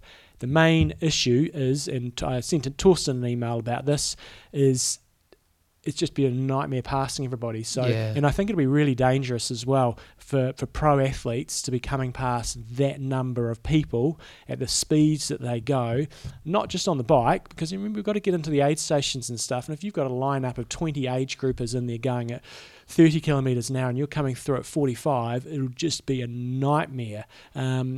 And then also on the run, I think a lot of people discount the dangers on the run as well, because again, if you've got people walking and you're coming into an aid station, when you get into that last 10k, it's really hard to change your direction really quickly. So I think there's danger on the bike and the run. So I get what you're trying to achieve, but I don't think it's practical in this sense. And Torsten sort of backed it up and sort of saying the same sort of thing, saying maybe can they put it over 2 days, and look, I'm sticking with my guns of what I suggested is trying to just simplify it a little bit, and maybe having roughly 4 waves for the guys and roughly 3 waves for the girls, and maybe the older one, let's say the older 60s, which is not a big group of athletes, maybe going with the pros. And go back to that show that I did a few weeks ago. What if they did just the pro race on the Sunday? Like you and I, how do we feel on Sunday? We don't race. But the thing is, like, if it's a pro race, the day after the race, you know what I mean? If we just go the pro race after the race, well, who cares if you've done the race before? You're still going to turn up and watch it, aren't you? And you're probably going to get volunteers for the pro race, and you can wrap up the course quicker. But that's not going to solve the problem of their still being drafting on. But then you could do things like splitting the start more. Because the problem with what we're looking at here is, like, Gary's idea is the pros go last, but then they're moving through the field all day, so it's going to be a problem. But his idea is also having, like, the 30 to 35s going, say, second to last. They're still going to have the same issues going through. And look, for the 70.3, I'm going to be really interested to see how the 70.3 goes, being over 2 days, and what the interest level's like on day 2. They do it really well with Olympic distance, but then you're only out there sort of watching for a couple of hours, and all your marshals and officials aren't out there all day. Who goes first, guys or girls? I think it's guys, but I'm not 100% sure on that. So I'll be really interested to see it. I just don't think... I understand maybe for the pros to do that on the second day, that might work. Because the thing is, like, it would be pretty... Like, one of the downfalls is everyone's saying, I love being on the same field as a pro, which you lose that. But, like, if you'd raced the day before... Oh, and I'd be more than happy to sit down and watch. Yeah, totally. And you probably lots of people are going to hang around more, so you're going to get enough people, and you don't need that many supporters for a pro race. No. So you could put it on together. You can wrap up the course a lot quicker, so road closures are less... And you could even say to pros, if you're not here by now, see you later. So you can kind of eliminate the field as you go. So... I don't know, because if you remove the pros from, then you could split the starts a little bit maybe wiser. Because the pros are the problem. If you put them behind, they're moving through the field, and it's just danger waiting to happen. But it's just, something's got to be done. Okay, Jumbo, patrons? Are we doing it next week now, are we? No, we'll do some now. Let's come up with these names. Let's have a pause. Give me a second. Okay. How many minutes have I got till the dishwasher's delivered? No, I think about 10. Okay, good. Yep. We are back. And it's so late, the bloody dishwasher man's turned up. Because John's so bloody late. But I did help out the cause by not being here when you got your new internet installed. Well, no, because we're having problems with our neighbour. Oh, okay. We share a long driveway, John. Stealing your Wi-Fi. No, not that. Because when you got a long driveway and you share it with other people, you got to get consent to put the cables down the driveway. Oh, yeah. And I went to the first neighbour, and he's keen as. He's fibre, yes. And he'd actually tried himself, and blah, blah, blah. And so if you hear tapping in the background, it's the dishwasher man. And so then I went to the next neighbour, and he goes, oh, what about it? I don't know if I want to mess up the driveway. And I almost went to John Rent moment, because what you're trying to do is you're trying to be nice because you need them to be on your side. Yes. I'm thinking, what do you think, you schmuck? We're fibre. So I said, we'll have a read of this, and I'll come around, and so you better come through, John. So they will have to pull up your driveway. Yeah, because to put it in, they've got to. So who's going to pay for your driveway? No, they do it. They do it and fix it. Ah. Our driveway is a bit messy, as you know, and he's just been. But he hasn't been difficult yet. He just said, I need a bit more information. So I'm not putting anything on it, John. Okay. Don't want to be the neighbour who, don't want to start a rivalry down our lovely driveway, because we're quite friendly. I've got a story around that, but I won't go into that now. Oh, really? Start another rant? So we've got some patrons, John, and you can do the first one. Matthew Overload Crean. Now, there's a reason there's an overload, isn't there? There is, because he was one of our My First Tries a few weeks ago. Matthew from Melbourne, new to the endurance game, with common issues of fitting in training while working full-time and trying to complete my master's degree. Raced my first 70.3 earlier this year, and I'm sure Matthew was a dude who entered the race like the week of the race and was meant to do another race, couldn't get in or something like that, and just said, I'll just do a 70.3. And now he's cranking up for Ironman New Zealand in March 2017 with a couple of marathons and shorter triathlons along the way. Nice. So good luck, Matthew. So he knows how to overload his life. So we're like, he's an overload. Okay, next up we've got Phil Whitehead. Now, John went on the website and he looked up and he said there's something about being shit. No, so Phil Whitehead, he is the race director for the Lakesman Triathlon, which is up in the Lake District in the UK. So the lakesman.com.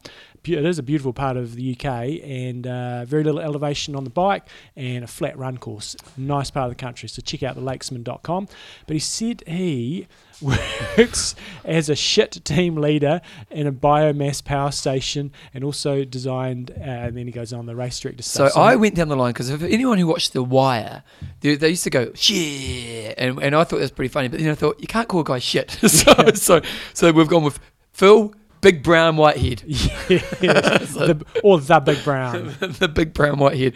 Okay, we got Iona Mackenzie. Now, she was my roommate when I was over in Kona. Yep. She was, you know what the thing about Iona, and I've come up with part of the name here, because she's just a trooper, man. She just trains like an axe. And so I thought she's just a trooper, and then you added to it. Well, she's in Calgary, but she's also goes up to, I think it was Yellowknife or something like that, which is you're basically in the Antarctic Circle, and she works on the mines up there. So we thought snow trooper. Nice, it's good work. And then lastly, Jonathan Pike. Now, when I thought Pike, I thought gymnastics.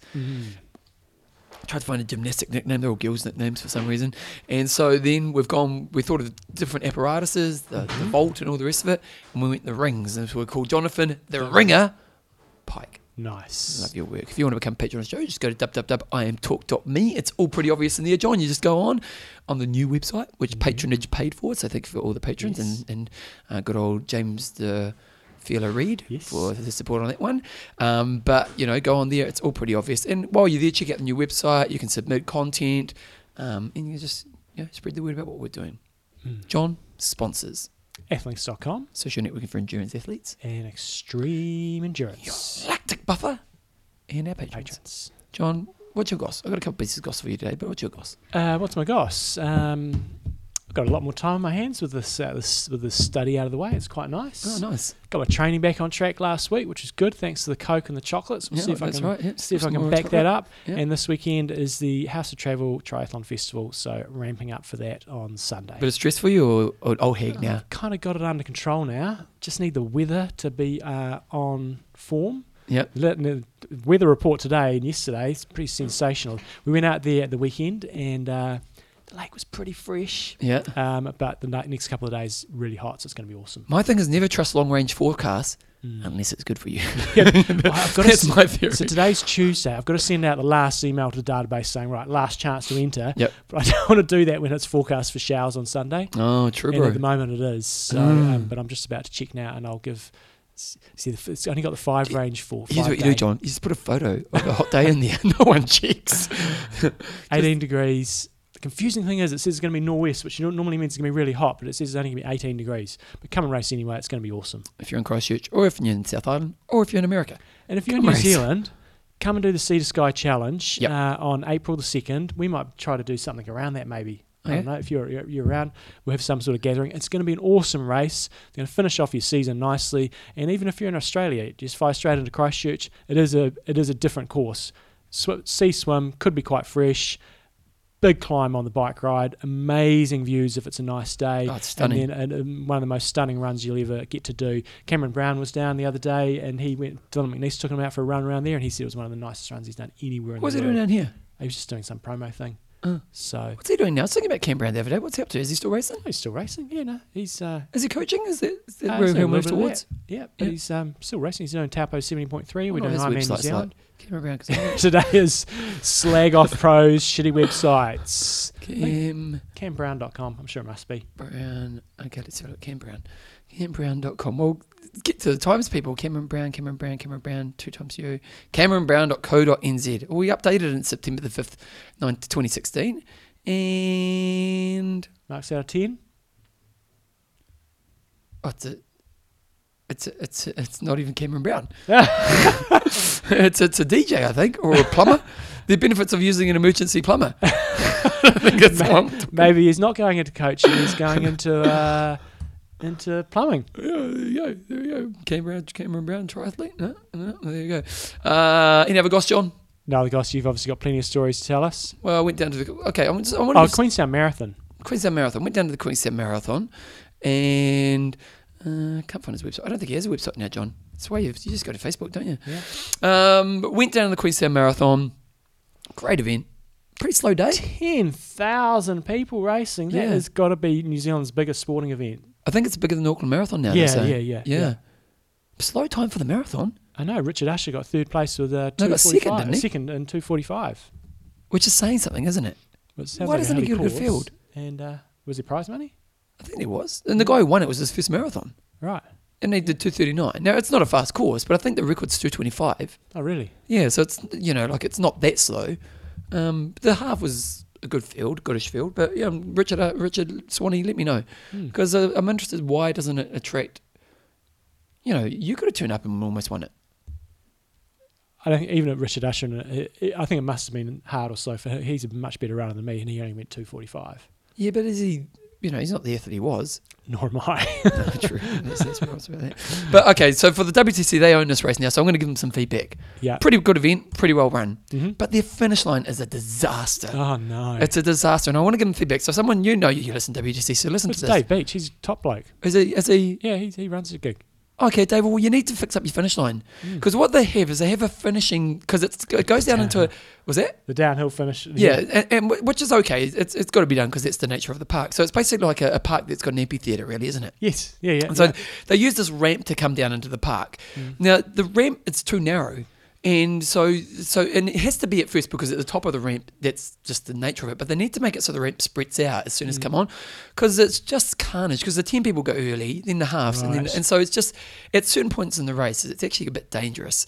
And so you need to invest in making that ramp wider, and probably more of a narrow coming off. It's a bit steep. Now this year the weather was good, but on a wet day it's the arse sliding. Oh man, it's absolutely ridiculous. But also then when they get to the bottom, they had this small sign saying 10.5K marathon go this side, and marathon. You never see it as you're coming down the finishing chute. And they need to actually make the finishing chute wider and have 3 lanes with a big sign, 10K going this way, half marathon going this way, and marathon going this way, because it's a real mess. And the unfortunate thing was, the half marathon, isn't it? Like, they came in, no one even knew. Oh, really? Yeah, it was a real lack of kind of what was happening. No, I'm not blaming the commentator because maybe they didn't know this was happening, but there was a real lack of celebration in all the races. I think the marathon men's got some love, but outside of that, it was kind of all over the place. So the race is great, but sharpen up on your finish line area, guys. Now, outside of that, it was really good if you finish the race. Like the rest of it's cool. It's just that the chute needs to be wider. And it needs to be you need an overhead sign saying 10K people, half and full, because it's when you've got 10,000 people and you get these real slow 10Ks and then people are sprinting towards, like in the half, there were 2 guys, I think the guys are 5th and 6th, they're sprinting towards the finish line and there's like 20 bloody 10Ks in front of them, you know, and so it's just those types of things. So good event overall. Here comes the dishwasher, Bevan. Dishwasher, John. Yeah, no drawers on that one, I tell you. No drawers on that one. So John, but the other piece of gossip. So last week, John, you came around to the house, did the show. Yeah. And afterwards you did your bike ride, you had my chocolate. Yeah. And John was in my lounge and he got his wanger out. Yeah. Which I don't mind you getting your wanger out. But Joe was home and I was thinking the whole time, so basically John's getting changed in front of me. Yeah. He's got his wanger out. Hey, we're boys, you get your wanger out sometimes. And all the time I'm thinking to myself, does he not realise Joe's home? And all the time I'm thinking, Joe can walk in any second now. We've all got one. Well, half of the world's population has. I just thought, wow, that's a brave move. Because it wasn't like it was just a quick, you got your pants down and you talked to me for 20 minutes. Oh, shit. He got a diagram out, told me about his study. This is how this works. This is how this works. He did it was amazing. It was the whole time I'm thinking, I've stayed in my bike gear the whole time this week, so you're safe. I was just like, wow, yeah, I don't think my wang has been in this room. Right. So you've had the virgin wanger in this room. Right. Yeah, so I was shocked. I wasn't shocked and dismayed because, hey, we were all boys, but I was just thinking, does he realise Joe could walk in any second now? She's fine. Me and Joe are tight. Obviously. Maybe there's something I don't know. When you go away on your little modelling trips. I had to walk around with my wanger in every part of this room for the next day just to clean my space. Sanitise it. Yeah, exactly. So there you go. So if you haven't dropped around to your house, be careful because he might get his wanger. Right, let's wrap it up. You wonder what we're going to do in Roth. Exactly. Hope you're not rooming with John. Rightio. Iron Russ. I mean, no. Train hard. Train smart. Kia kaha.